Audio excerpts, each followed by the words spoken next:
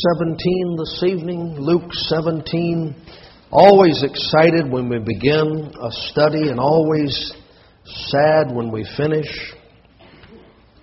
We began early mid-January this series of messages on victorious Christian living.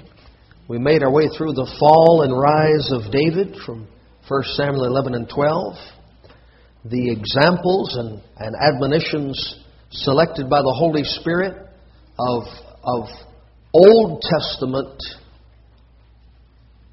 circumstances that are to be instructive to New Testament believers. And then we studied the golden calf affair together, and that was quite an ordeal, wasn't it, there at the foot of Mount Sinai. And then we've been considering some of the teachings of Jesus as regard to personal and practical righteousness. These lessons helped me. They helped me as I was putting them together. They've helped me as we've gone through them together. They've helped me in meditating on them afterwards. But I want to give you a little something just about the Scriptures before we do this last lesson tonight. The Bible says that the Word of God works effectually in you that believe it. And in the months that we've been doing this study, some people have been saved. Some people have been strengthened in their faith and grown in their walk with the Lord. Some people have gotten some victory over sins and habits and things in their lives. And some people have dropped out of church. And some people have backslidden and fallen into sin. And some homes and marriages are in worse shape now than they were when we started. And I'm telling you, it's great to have a good church. It doesn't do you any good if you don't let things into your heart. And it's great to have good preaching and Bible teaching, but it doesn't do you any good if you don't believe it and apply it to your heart and to your life. And you can go to hell from a good church, and you get saved and go to heaven in a bad church, depending on what you do with the Word of God. And you can grow in the Lord and become a better Christian in a mediocre church with average or lousy preaching. And you can backslid and just go right back out in the world under good preaching and good fellowship. It has to do with your heart's relationship to God and to His words. And so, this idea, people sometimes, and look, I appreciate it. People say, well, if I could just get somebody to hear Brother James preach, I try to talk to him, but it doesn't do any good. But boy, if they'd listen to you preach. Look, it's not the preacher. It's not even the preaching. It's not even what's preached. You've got to believe it. Or nothing changes. Nothing happens in your heart. In fact, you can grow the worse for it. If you he that being often reproved and hardeneth his neck, shall suddenly be cut off in that without remedy. And I so many times, I was talking to somebody last night on the street over there at Daytona Beach, and just as quick as I could start a verse, that individual would finish the verse. Drunk, reprobate, blasphemous. Knew everything I was about to say before I said it, from growing up in a church and hearing God's Word and being made to memorize Scripture as a child. Look, we can make you memorize it, boys and girls, and we can teach you the lessons and the Sunday school stories and all that. We can't make you believe it. Can't make you believe it. And same for saved people, grown-ups. We can show you what the Bible says. Remember, we started out this lesson with this series with 4 sermons on sound doctrine, and there's I don't guess there's a person here that, whether they're present or not, doesn't know exactly what the Bible says. Husband, wife, parent, child, church member, Christian. Come on, we all know that stuff. But it's not going to affect our lives until we believe it. Really, truly believe it. I've always noticed how the news media, when they're writing a story attacking some fundamentalist Christian, they always have a paragraph about what that Christian believes, because they know. They know what our doctrine is. They know what our statement of faith is. They just don't believe it, and so it has no effect upon their life. And so I want to be, and I hope that you are and have been one of those who's benefited from hearing the Word of God, not one of those who's just sat through it and been unaffected. And we can all do that, whether it's for a single service or for years of our life. I marvel. I guess you do too. But I see where some people are today in their lives that are they're not here anymore. They're out there somewhere. And you just say to yourself, how could a person sit in a church where the Bible is taught for all those years and be there, and be doing that, and be justifying those activities? Because it doesn't matter what you hear if you don't believe it. And it doesn't matter what you know if you don't believe it. And the Word, but on the other hand, it'll work effectually. I tell you, to change your life forever and for the better if you'll believe the Word of God. Amen. All right, Luke 17. Verse number 26. Preacher can't preach from these verses. He's not a preacher at all. But these are serious words from the mouth of Jesus. And the Bible says, well, let's just start at verse number 20. When he was demanded of the Pharisees. Yeah, they'll wish one day they hadn't tried to make demands of Jesus. When he was demanded of the Pharisees when the kingdom of God should come. So that's what's being preached and proclaimed prior to the cross. So I thought it was the kingdom of heaven. It is in Matthew, but it's not in Luke. And Matthew and Luke are both the Word of God, and they're both pre-Calvary, and they're both happening at the same time. When the kingdom of God should come, he answered them and said, the kingdom of God cometh not with observation. Because, well, the two kingdoms are the same, aren't they? They couldn't possibly be the same. You can see one, the other you can't see. One's physical, one's spiritual. Anyway, they wanted to know when the kingdom of God cometh. He said, it cometh not with observation. Neither shall they say, lo here or lo there, for behold, the kingdom of God is within you. And he said unto the disciples, the days will come when ye shall desire to see one of the days of the Son of Man, and ye shall not see it. In other words, you're going to miss me when I'm gone. And they shall say to you, see here, or see there, go not after them, nor follow them. For as the lightning that lighteneth out of the one part under heaven shineth unto the other part under heaven, so shall also the Son of Man be in his day. Now that's not a bolt of lightning and a thunderstorm. That's the rising of the sun which brings light to the earth. And when that sun comes up in the morning, everybody knows it's up. There's not a secret sunrise. And Jesus said, there's not going to be a secret coming of Christ.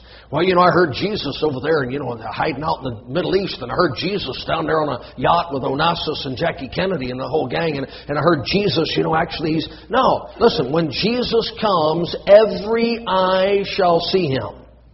Unmistakable coming. But first, must He suffer many things and be rejected of this generation. That's defined in Matthew 24 as the Hebrew people. Now here we go. And as it was in the days of Noe, so shall it be also in the days of the Son of Man. They did eat, they drank, they married wives, they were given in marriage, until the day that Noe entered into the ark, and the flood came and destroyed them all. Likewise also, as it was in the days of Lot, they did eat, they drank, they bought, they sold, they planted, they builded. But the same day that Lot went out of Sodom, it rained fire and brimstone from heaven and destroyed them all. Even thus shall it be in the day when the Son of Man is revealed. In that day, he which shall be upon the housetop, and his stuff in the house. Don't you like that? That's good old King James Bible terminology. You got stuff in your house? We got stuff in our house. Sometimes we have stuff in our house, and we get stuffed in our house. That happens too. Stuff in the house. Let him not come down to take it away. Now that's a fellow that's having trouble with the wife. Because he's on the house, he's on the corner of the house. How come he's not in the house? That's what Proverbs says. Better dwell in the corner of a housetop than in a wide house with a brawling woman, or a wide woman in a brawling house, or one of those however it's worded there. But listen, don't you always wonder, what's the guy doing on the roof? But the Lord said, if man, this stuff's coming, don't go in there and get your stuff. Just get out. He that is in the field, let him likewise not return back. Remember Lot's wife. Now, Charlie told us we had to memorize a verse this week, and he said it couldn't be Jesus saves. But he didn't say it couldn't be Remember Lot's wife. So there's a good one. Whosoever shall seek to save his life shall lose it, and whosoever shall lose his life shall preserve it. Now, I don't want to get too far off track here, but people are off track, and they want you to get off track. So, can I say something to you about preparing yourself for the coming collapse, end time, economic disaster, 4 blood moons and 3 dominoes and 2 black cats and a partridge in a pear tree? Can I tell you how to be ready for all of that? You know what Jesus said? You're wasting your time trying to save your life. You're going to die anyway. See, people that think they're preparing to go through the Great Tribulation are clueless. They're absolutely clueless. You want to prepare to go through the Great Tribulation? Don't pack some pork and beans in the cellar. Go to Baltimore in the middle of the riot and preach Jesus. Go to the Superdome after Katrina and preach the gospel. Go to Ferguson and stand in the midst of the looting and say, can I tell you about the Lord? Listen, nobody's got a clue, sitting safe and sound watching prophecy teachers on TV about great tribulation. You understand? Jesus, listen, here's what he said. Days of Noah, days of Lot, coming of the Son of Man. Here's what he said. Come on, you ready? Whosoever shall seek to save his life shall lose it. Well, I'm prepared for... It doesn't matter. Well, I'm ready. Yeah, but do you believe the Bible? Good. See, if you believe the Bible, you know what the Lord said about preparation? Run! Yeah. That's what He said. Well, I got a bunch of stuff in the house. Run! Yeah. Good. Yeah. Run for your life! I asked a man a couple of weeks ago. Brother David was with me, and this fellow, he said, well, I'm a Christian. I believe that the rapture is going to be in September, and so I'm planning accordingly. What's the plan? If the rapture's in September, you don't need to make any plans. You need to start witnessing. You need to start getting people saved. Well, we got food here, and we got water here, and we got this here. It's the rapture. Well, hook a U-Haul to your belt and anyway. So I asked them. I said, "Look, you're a Christian man." "Yeah, I'm a Christian man." "Oh, you saved man?" "Yeah, I'm a saved man." "Okay, let me ask you something. If the whole thing collapses, let's suppose there's not a rapture. There's just a collapse. Whole thing collapses, no rapture. Here we are. I said, as a Christian, you're a saved man. You're going to be okay eating the food you stored, looking out the window while your neighbor and watching them starve. As a Christian, a saved man, you're going to be okay with that. He looks at his wife, she looks at him. They hadn't thought about that. Well, we might share a little with it. No, yeah, really, sure. Yeah, sure you will. I said, okay, no, wait. As a Christian, as a saved man, when your neighbors who are starving and aren't saved come to take the food you have, you're going to shoot them, right? When you got ammunition, you got your guns and you got your ammunition, and you're going to kill them so they don't get your food. Now explain to me how that's purifying you and cleansing you as you go through the tribulation. Now think about it. The church is going through the tribulation to be cleansed and purified, and I'm going to be cleansed and purified by eating while my neighbors starve and killing them if they try to get my food. Then I'll be ready for the rapture. It's really hard sometimes to be the last person in town thinking. Let's read it again. Whosoever shall seek to save his life shall lose it. There's what the Lord said about your survival plans. What locks do you have on your door to keep out the stinging serpents from the bottomless pit? You got a double deadbolt? Apollyon opened, he takes the lid off the bottomless pit. And the creatures that can sting you and make you want to die and make you attempt suicide because you're in such pain, but you can't die because God won't let you. Those creatures are coming after you, but you're ready for them. You got a shotgun. When I get back, let me know how that worked out. I'll be gone for 7 years. I come back, you can give me a report on how that worked out for you. I know a fella, this back in 99, you know what was going to happen then.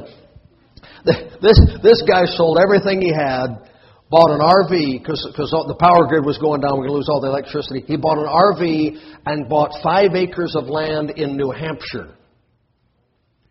Let me tell you something. If the power grid's going down in January, I ain't going to New Hampshire. Arizona maybe, Guadalajara maybe, New Hampshire. Well, they'll never find me here. They won't need to. They won't even come looking for it. All right, here's what he said. And whosoever shall lose his life shall preserve it. What we're supposed to be doing is laying down our life for others. Anyway, I tell you, in that night there should be 2 men in one bed. Americans have a hard time with some of these verses because we're so rich. We've all got our own, not only do we have our own house, we have our own bedroom. Well, you know, the rest of the world doesn't live like we live. 3 generations of one family in a 2-room house, and the men sleep here and the women sleep there, and that's how it is. There's nothing perverted here. Americans are perverted. Oh, 2 men are doing in a bed. Sleeping. That's what they do. Because sleeping together means sleeping. It doesn't mean fornicating. It doesn't mean committing adultery. Well, we slept together and she got pregnant. You don't get pregnant sleeping.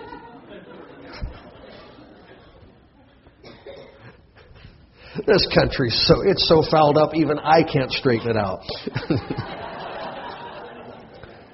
The one shall be taken, the other shall be left. 2 women should be grinding together. The one should be taken, the other should be left. 2 men should be in the field, the one should be taken, and the other left. You say, well, that's the rapture, isn't it? He's not talking about the rapture anywhere in the passage. He's talking about the coming of the Son of Man.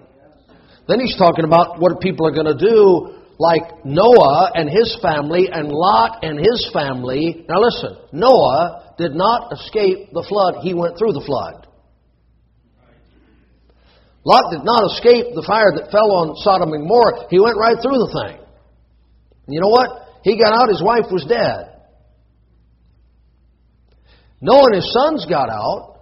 Noah's wife and their wives got out. None of the in-laws got out. None of the kinfolk got out. In the context, one is taken in death and one survives alive. And you know, it was preparation. The 2 are in the same bed. It's totally random. The 2 are grinding together. It's totally random. The two are in the field. You say, well, you know, if the guy had been ready, he wouldn't be. They're both in the field. They're both grinding. They're both in the bed. This is not escaping tribulation, death by preparation. This is the Lord saying, if you're living in those times, there's nothing you can do. Now, here's the funny thing, and this is where we are this evening, and we'll get to the rest of the message soon enough. But here's the funny thing: people always use terms that show they don't think biblically. The man who believes in conditional salvation never says, I believe I can lose my salvation. They always say, well, I just believe you can lose your salvation. Why can't you make that personal? If you believe a saved person can be lost, how come you can't say it? They always say, well, I just believe you can lose your salvation. That's interesting, isn't it? And people say, well, I just believe we're going through the tribulation. What would make you think for 1 minute you could go through the tribulation? You can't even mow the yard without taking a break. Oh, man, it's so hot, I got to take a break. I got to go sit inside and cool off and drink some lemonade. And you're going through the tribulation. I don't think so. Everywhere you go, you ride in a car. And you're going to make it through 7 years of great tribulation. Your home is heated. It has central air. It has indoor plumbing. If it breaks, it's a calamity. And you're going through the tribulation. Really? I don't think so. You might get into it. You might make it a month or two. I don't think you're going through it. People, see, they use these terms. They use this terminology. And what it shows an incredible self-confidence and incredible lack of understanding of the Bible. I am trusting Jesus Christ. There is a time of wrath coming upon this earth, and He has not only saved me from my sins, saved me from death and hell, He has saved me from the wrath to come. Hallelujah. Now, anyway, we got a message to get to here this evening. And the two examples that the Lord gave of conditions at the time of His coming, but He connected them to the kingdom of God, which is interesting, are the case of Noah and his day, and the case of Lot in his day. Now, one man had an excellent testimony, that's Noah, and one man had a lousy testimony, that's Lot. One man's family was fully on board, no pun intended, with the man's testimony and appeal. And one man, his family laughed at him, thought he was a joke. So neither of these men escaped based on their own righteousness. Because Noah was a preacher of righteousness, but Lot was a man who had vexed his righteous soul with the carnality and the wickedness round about him. They both escaped because they took the way of escape that was offered them. But I want us to look tonight as we close up these messages on victorious Christian living. I want you to look very carefully at what Jesus said was the great danger or great sin, if you will, that characterized these times of destruction and wrath from God. As it was, verse 26, in the days of Noah, so shall it be also in the days of the Son of Man. They did eat. Not one verse of Scripture condemning that practice or calling it a sin. They drank. No reference to alcohol consumption. God made every one of us in such a way that it requires us to eat and to drink to live. And if the Lord said, you better watch out, in the days of Noah, they ate and drank. They married wives. You know who set that up? God did. You know who performed the first wedding? God did. It's instituted by the Lord. Jesus Christ said in the beginning, God made a male and female and made a husband and wife. Said what God's joined together, let not men put asunder. They married wives. They were given in marriage. From the very start. Listen, there is nothing in all the Bible. There's nothing wrong with eating. There's nothing wrong with drinking. There's nothing wrong with marrying. There's nothing wrong with giving in marriage. But here's what He said. This went on right up until the day that Noah entered the ark, and the flood came and destroyed them all. Well, Noah was preaching during all that time. But they just went right on eating and drinking and marrying and giving in marriage. And Noah was warning of a flood to come during all that time, but they just went on eating and drinking and marrying and giving in marriage. You know what Jesus said? The great danger is not the evil that prevailed in the days of Noah. The great danger is just getting up in the morning and living your life and going through your daily routine and going to bed at night and just never considering that the clock is running out and the coming of the Lord is drawing nigh and the destruction of the wicked is at hand. They lived as though they had unlimited days to live. They didn't live as though their days were numbered. Now, this is not contradictory to what we said Thursday night, because there's nothing wrong with figuring out how you're going to eat. You're supposed to put food on your table. And there's nothing wrong with making sure your family's provided for. They're supposed to have drink. And there's nothing wrong with marrying and giving in marriage. And if you got a son, you got a daughter, you ought to be praying from the time they're born that God provide the right partner for them or keep them out of the wrong partnership. And there's nothing wrong with any of that. But your days are numbered. And whether it's one by one through the door of death, or the church caught up together in the rapture, or you not being saved, being left behind to face tribulation times, or just times as they are, tomorrow might not be like today. Have you considered God? Have you considered floods? Have you considered mass worldwide judgments falling upon the unsaved? Have you considered how little time you might have to do anything for God or anything for your neighbor? Jesus said, Noah's day, they just lived like that's all they had was this life. Now here's what's interesting. They asked him about the kingdom of God. He said, you can't see it. They asked him about the kingdom of God. He said, it's inside you, it's invisible, it's spiritual. And then he told about a people in Noah's day who apparently lived only for the visible without any thought for the invisible. They lived only for the material with seemingly no consideration for the spiritual. And I ask you, sir, and you know it's right, you're supposed to make a living. You're supposed to earn money. You're supposed to pay your bills. You're supposed to put food on the table. You're supposed to raise your children the best you can and prepare them for their adult life the best you can. But if day after day after day all you're doing is grinding at the mill and then lying down in the bed to go to sleep, you are the people that Jesus warned against when the Pharisees challenged him about the end times. When they asked Jesus, he didn't point to the wickedness, he didn't point to the evil, he didn't point to the dirty imaginations. He said, in Noah's day, they're just so busy, they never thought about me.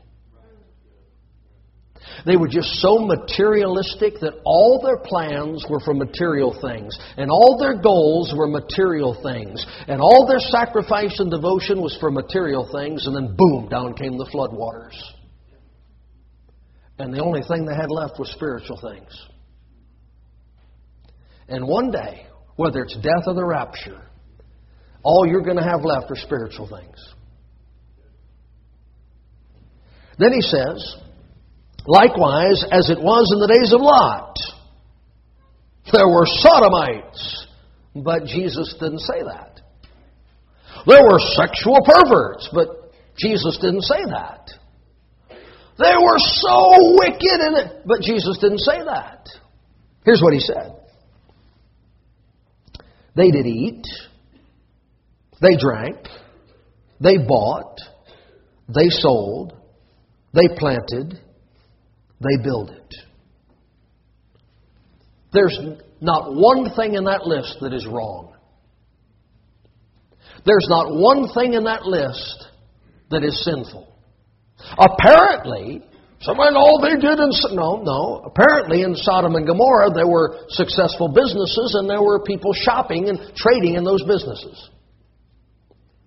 Apparently in Sodom and Gomorrah there were farmers and fishermen and bread makers and butchers and cooks because they were eating. Apparently in Sodom and Gomorrah there were people digging wells and hauling water and harvesting grapes and preparing the fruit of the vine because they were drinking.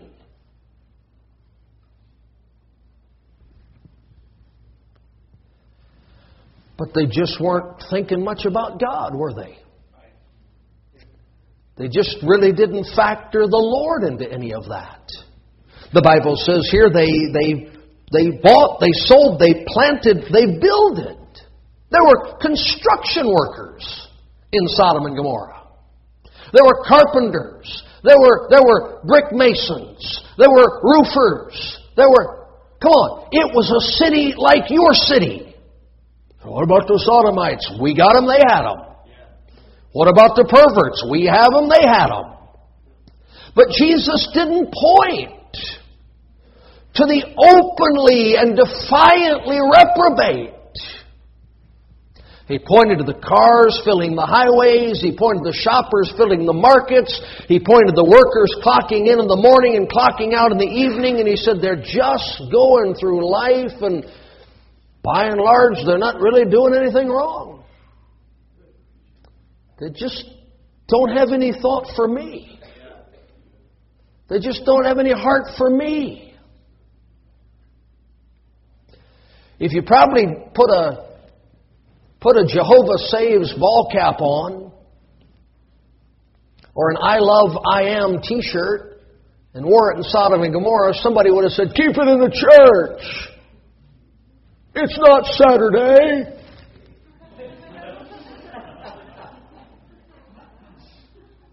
Because it's okay, Lot. It's okay for you to be a believer, but just shut up about it. It's okay for you to trust God and be just in His sight, but we don't need to hear about it. And a great warning here to my heart, to your heart.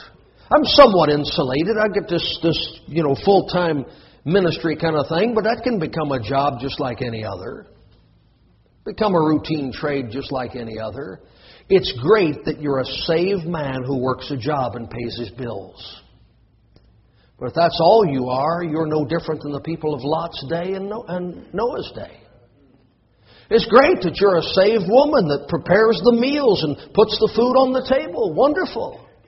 But if that's all you do, you're no different than people in Noah's day or Lot's day. It's great. We're planning a wedding and we're fixing up this and we're fixing up that. We're even going to say a little prayer before it. Even throw a little gospel message in there. That's great. Praise the Lord. What about the day after the wedding, and the week after the wedding, and the month after the wedding, and the year after the wedding? Is he going to have any part in that? Or is it just going to be buying and selling and planting and building and eating and drinking? So what Jesus said is, everybody in Noah's day wasn't a murderer. But pretty much everybody in Noah's day was living like there was no God. And everybody in Lot's day was not a sexual predator. But everybody in Lot's day was pretty much living like there was never going to be a judgment.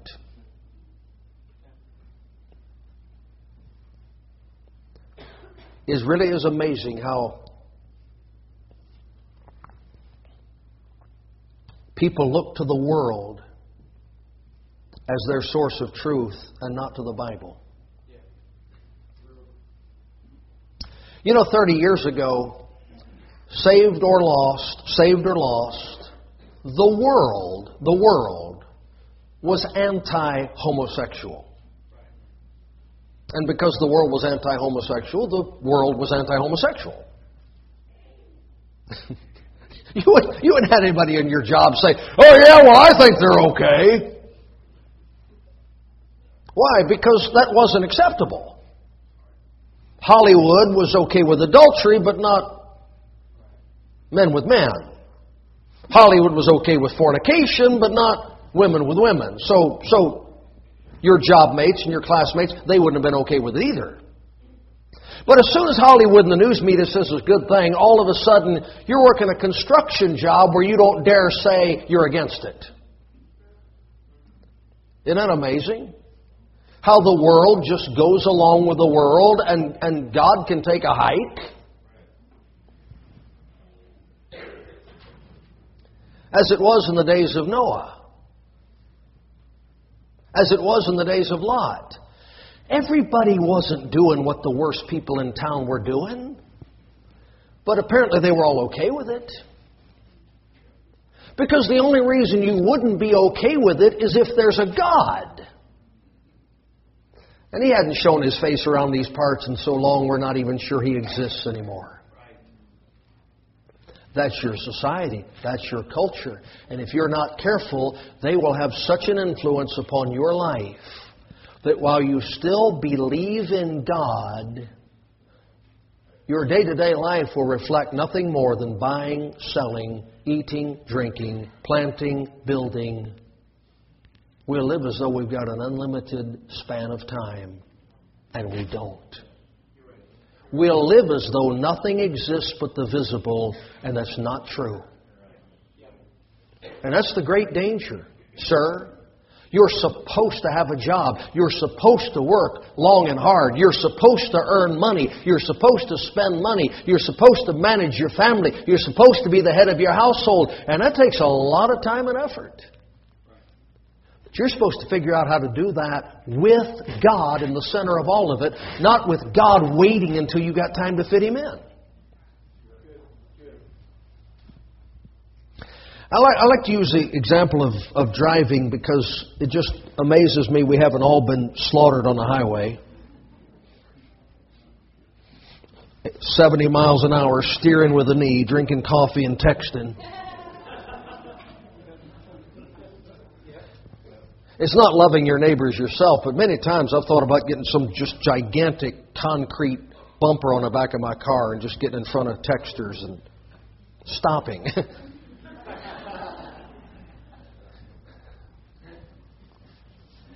Some people, it's hard to concentrate on driving because they're at Carnegie Hall singing on the stage. You ever pull up by one of them? Got the hairbrush. Roll down the window. Keep it in the shower. Anyway, when these kids get their driver's license and they show up at church, you can always know that it's the new driving teenager. Because they're going 4 miles an hour.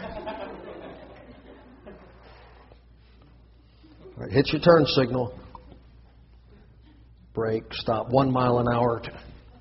Here, turn signal. Turn. Watch it. Turn. Watch it. You know something? When you're learning to drive, there's a million things you got to do. And you got to think about every one of them. Non-stop. But if you've been driving a while, you can pretty much conduct business from the driver's seat. You can have knockout, drag-out arguments with your husband or your wife and still drive and still manage that thing with the radio going. Somehow, we've got to get good enough at this Christian life where we can work a job and pray. Where we can have a family and be spiritual. Where we can manage money and not throw God out the window while we're doing it. If you can drive, which is the most dangerous, complicated thing probably most of us ever do. The most death-defying thing. I used to have these arguments with my brother-in-law. Lillian's brother, he's a great guy. He's a pastor of a church. He doesn't think like me and not sure who does, but we're riding down the road one day going to preach somewhere, and he said he's taking all these science classes in school, which I took him too, but he was learning the stuff, and I was anyway. And he said right now we're really not traveling. The car's moving 70 miles an hour, we're sitting still. I said, open the door. He said, well, the door would be going 70, but I wouldn't. The car. I said, jump out. Hey, some physics thing he was trying to explain that he wasn't moving, the car's moving, all that kind of stuff. I don't believe that. The physics, there might be physics behind it. I don't believe that. Because when that car hits something and stops, I keep going, right? Through the windshield and out the front. So I must be moving or something. Well, no, that's the law of this and that. Look, I don't understand any of that stuff. I don't understand it. I don't understand how an airplane stays in the ground. I don't understand this gigantic ship. This ship we were on, 210 feet tall and 30 feet up in the water. Well, how come it isn't doing this?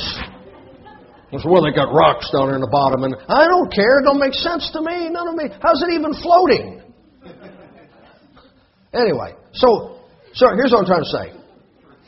I am trying to say something here. If you can drive a car at 70 miles an hour and listen to a radio and talk on a phone and hear a machine say, turn right in 500 feet and respond to it, and ignore your wife while she's saying you're supposed to turn in 500 feet, if you can do all that at one time, You can eat and drink and buy and sell and plant and build without putting God and the Bible and the Holy Spirit in a closet until Sunday morning for an hour. And what happened in the days of Noah, it could be all material or all God, but they couldn't figure out how to do both at the same time. Lot could get out of Sodom and have a little God, or he could stay in Sodom and have no God, but he couldn't figure out how to do both. And we don't know when the flood is coming, but you got to learn to live in the days of Noah without forgetting about God. And you have reached the place in the good old USA, you have got to learn to live in Sodom and Gomorrah without becoming like a Sodomite. Well, I would never do that stuff. The stuff Jesus talked about? You do it every day. Sodomites built. Sodomites planted. Well, you know, those sex perverts. No, that's not all they do. The ones that just do that, they die pretty quick. Do you know men at work on your job that commit adultery? Come on, anybody? You got people you work with commit adultery? Okay. Some of them probably do it with the same gender. Just because you're a homo doesn't mean you don't have a job.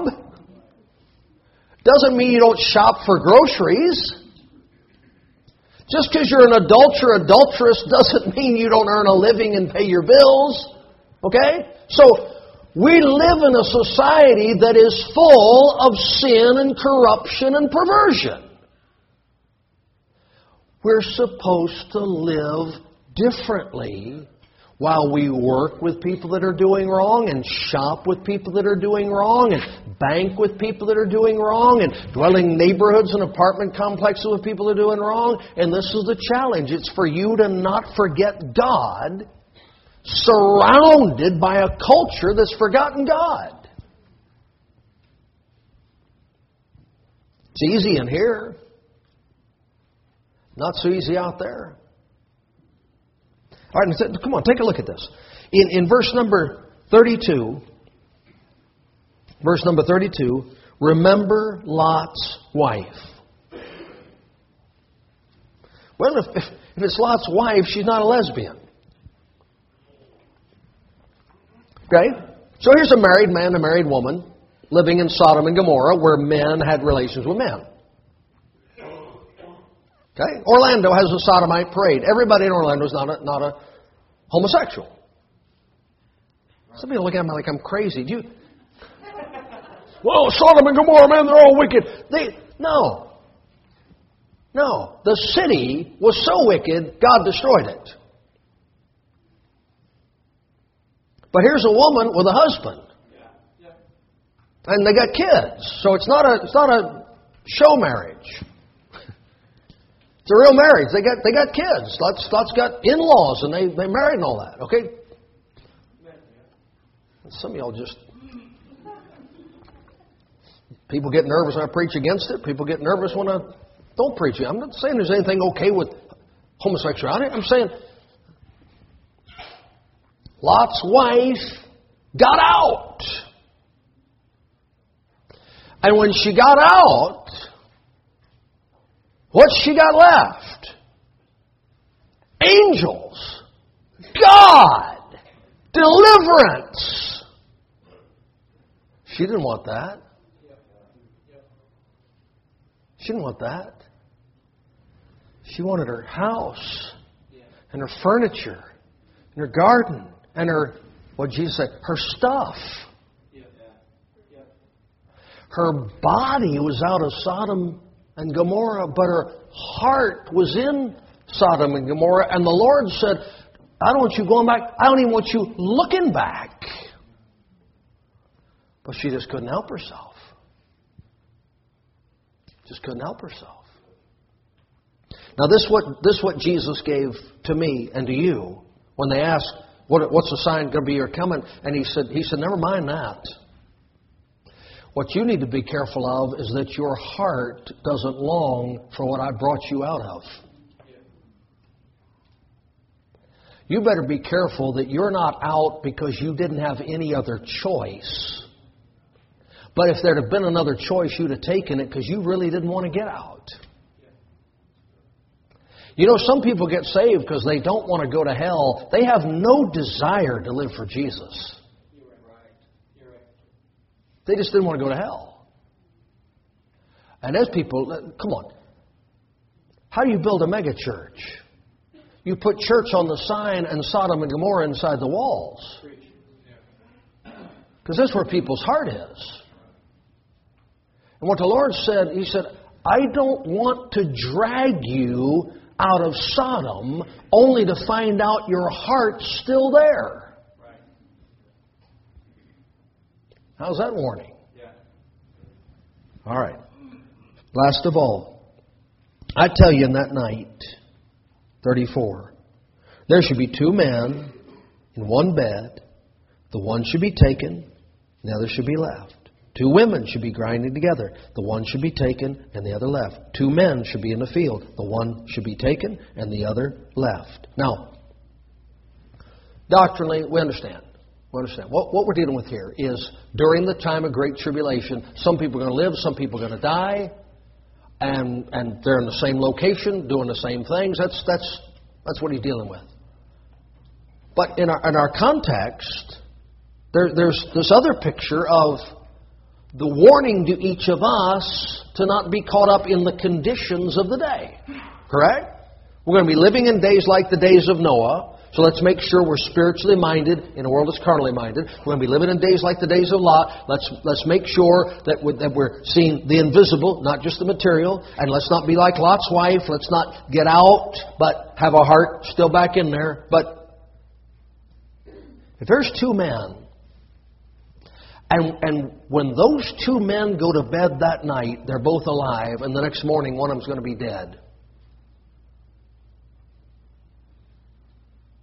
If there's 2 women, and they both go to work in the morning, and only one of them gets back alive at the end of the day, and there's 2 people out in the field, maybe they're tossing a ball back and forth, maybe they're hunting, but they both go out, and before that activity's over, one of them's dead.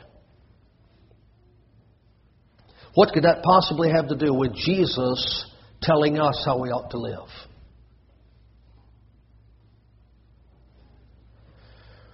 Well, the guys you go to work with tomorrow, are they all going to be alive at the end of the week? The people you go to school with, are they all going to live to graduate? People up and down your streets in your neighborhood, is there a chance that any of them might be in the obituary notice before this month runs its course? You know what he said? Look, it's totally random. 2 men right there. One lives, one dies. How did it happen? Who knows? What's the circumstances? Doesn't tell us. All we know is one of them didn't make it through the night. So how should we be living? If there's a heaven, if there's a hell, if there's a man working right beside me who might not live out the year, should there be more to my life than buying and selling and planting and building?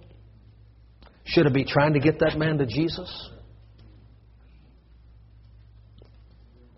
If there's 2 people sitting beside me in a classroom, day after day, week after week, and the Lord might be coming, any moment, could be the rapture, out we go. Should there be more to my life than marrying and giving in marriage?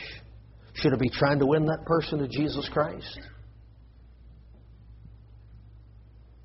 Noah, you say he wasn't too successful, but the Bible says he tried. Preacher of righteousness, warning the world of the ungodly. Then there's Lot. Lot was just a joke. How's it going to be? I know they think we're crazy in this town, but that's okay. If there's a flood coming, somebody needs to holler. The dam's broken. The dam's broken. The flood waters are coming. You're crazy. If fire was going to fall out of the sky, Shouldn't you be saying something? Shouldn't somebody sound a warning? If there really is going to be the wrath of God poured out upon this world, upon the world of unbelievers, shouldn't those of us that are saved be doing something about it? Besides going to bed and going to the field and grinding at the mill? Isn't it interesting? You read Genesis, there's some horrible stuff going on in Noah's day. That's not what Jesus pointed to.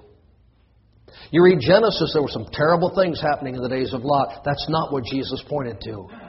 What Jesus pointed to is the fact that people should have known better and they didn't. They should have been living better and they weren't. They should have been thinking about God in their day-to-day lives, and instead all they had was their day-to-day lives. May the Lord help us not to have a good church that doesn't carry over when we leave church. Not to hear Bible preaching that doesn't impact us any farther than the parking lot. Well, I got to go to work. Yeah, we all do. Well, I got these bills to pay. I got these kids, and I got this family, and that's God gave you all of that. It's all good. But somehow we got to make sure that it's not those things over here and God pushed over here. We got to get God and those things right there together. Right there together. And it can be done. It can be done with the Lord's help. All right, let's pray. Father, help us as we live in these pre-flood conditions. Help us as we live in these Sodom and Gomorrah societies. Not to just be lulled to sleep and indifferent and as carnally minded as the people around about us. Help us, Lord, to have our thoughts, our hearts always exercised unto righteousness.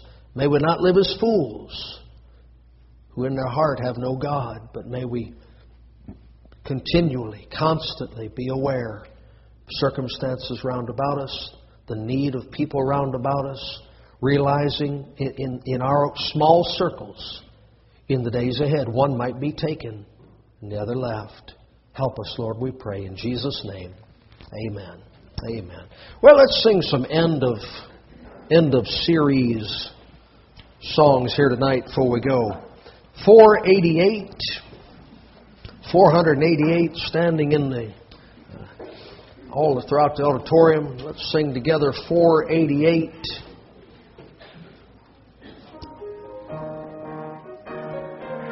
Paid the debt, made me free.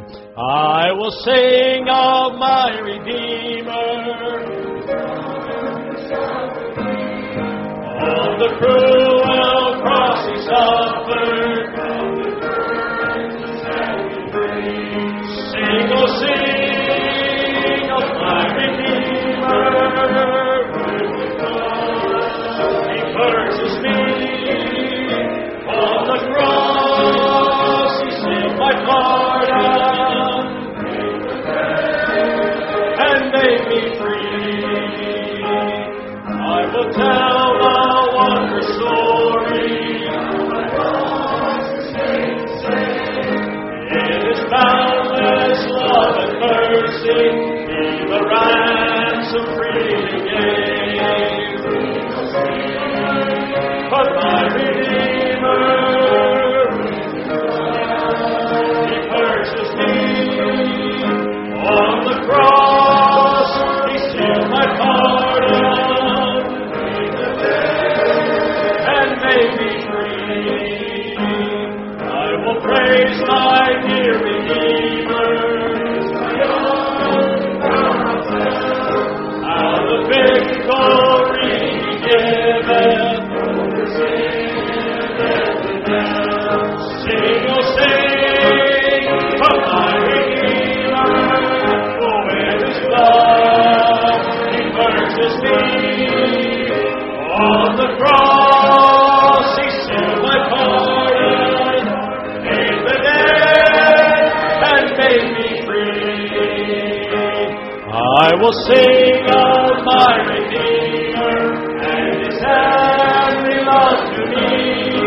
He will never find the cross, but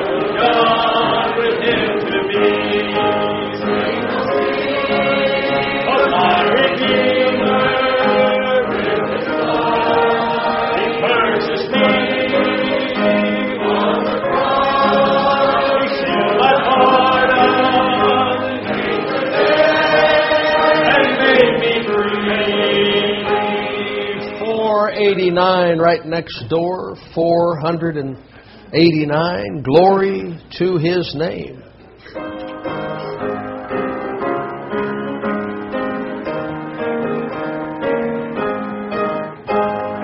Down at the cross where my Savior died, down where for cleansing sin I cried, there to my heart was the blood applied. Glory to His name, glory to His name, glory to His name. There to my heart was the blood applied. Glory to His name. I am so wondrously saved from sin. Jesus the sweet way of life within. There at the cross where He put me in. Glory to His name. Glory to His name. Glory to His name. There to my heart was the blood applied. Glory to His name. Oh, precious fountain that saves from sin. I am so glad I have entered in. There Jesus saves me, keeps me clean. Glory to His name. Glory to His name. Glory to His name. There to my heart was the blood applied. Glory to His name. Unto this mountain so rich and sweet, cast I for soul at the Savior's feet. Plunge in today and be made complete. Glory to His name. Glory to His name. Precious name. Glory to His name. There to my heart was the blood applied. Glory to His name. All right, let's finish up with 483. 483, a secular tune that got saved. 483. Hope you can sing this from your heart tonight. Oh, how I love Jesus.